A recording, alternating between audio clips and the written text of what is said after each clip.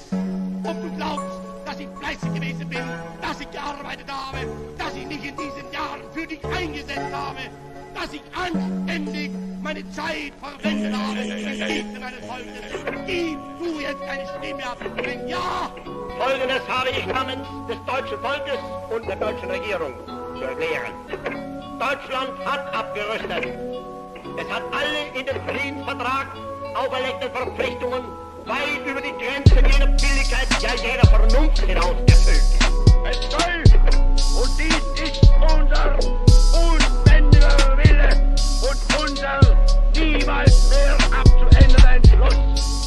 Es soll aber aus diesen Opfern heraus bei uns die Entschlossenheit kommen, dir einst mit den Verantwortlichen an diesen Opfern ein unerbitterliches Gericht zu halten.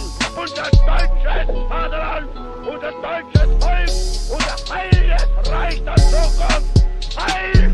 Herr Roosevelt verlangt endlich die Bereitwilligkeit, ihm die Zusicherung zu geben, dass die deutschen Streitkräfte das Staatsgebiet folgender unabhängiger Nationen nicht angreifen, und er nennt Finnland, Lettland, Litauen, Estland, Norwegen, Schweden, Dänemark, Niederlande, Belgien, Großbritannien, Irland, Frankreich, Portugal, Spanien, die Schweiz, Liechtenstein, Luxemburg, Polen, Ungarn, Rumänien, Jugoslawien, Russland, Bulgarien, Türkei, Irak, Arabien, Syrien, Palästina.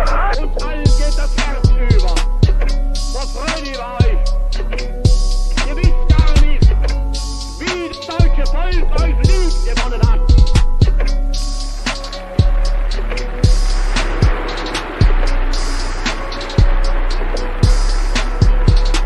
Kleinen Ausschnitt ergibt uns, dass uns die Herzen so übervoll werden lässt. Das ist die Fanfare eines neuen Deutschlands, das sie hier ankündigt. Das Spaten ist ein Symbol einer neuen Gemeinschaft geworden.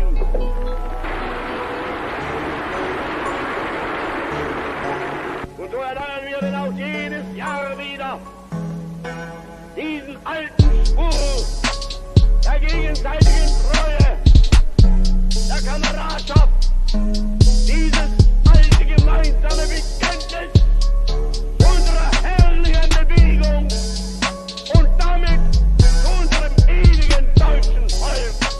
Deutschland, die recht mit gespreizten Beinen auf dieser Erde, der gewandt ist, gesund ist an Leib und deshalb auch gesund an seiner Seele. Und so wächst neben euch Junges heran das deutsche Mädchen,